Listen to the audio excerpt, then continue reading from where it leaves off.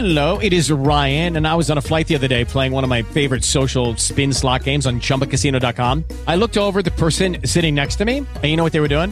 They were also playing Chumba Casino. Coincidence? I think not. Everybody's loving having fun with it. Chumba Casino is home to hundreds of casino-style games that you can play for free anytime, anywhere, even at 30,000 feet. So sign up now at ChumbaCasino.com to claim your free welcome bonus. That's ChumbaCasino.com and live the Chumba life. No purchase necessary. VGW. Void where prohibited by law. See terms and conditions. 18+. Lucky Land Casino, asking people, what's the weirdest place you've gotten lucky? Lucky? In line at the deli, I guess? Aha, in my dentist's office.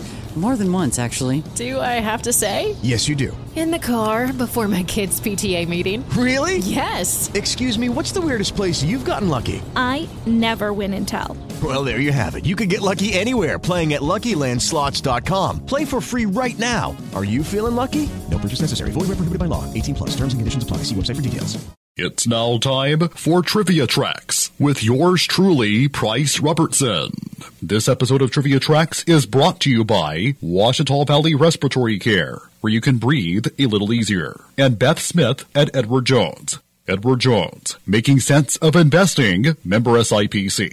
George Washington looms so large over American history that a lot of myths and legends sprung up about him, both in his life and after. Here's the truth about what you've heard about the father of our country.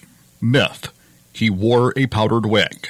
Truth: probably because we see his face on dollar bills so often, the image of Washington is the signature image of a 1700s man, complete with that powdered wig, which was the style at the time. Regardless of how he was depicted in portraits, Washington did not wear a wig. He powdered his own hair, wore it long, and tied it in the back.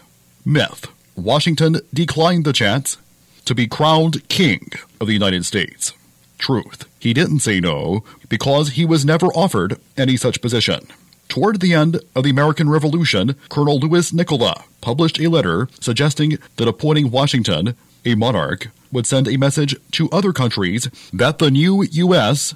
was a force to be reckoned with. Nicola didn't have the power to make Washington king, and none of the other founding fathers ever considered the idea. Myth: George Washington bowed out of the presidency after 2 terms and retired for good to his farm at Mount Vernon. Truth: a year after his so-called retirement, the federal government asked Washington to be the commander-in-chief of the army, anticipating an invasion by French forces. Till next time, I'm Price Robertson. Amazed by today's trivia? Then join me every Monday through Friday morning for Trivia Tracks on Fox Sports Camden 97.1.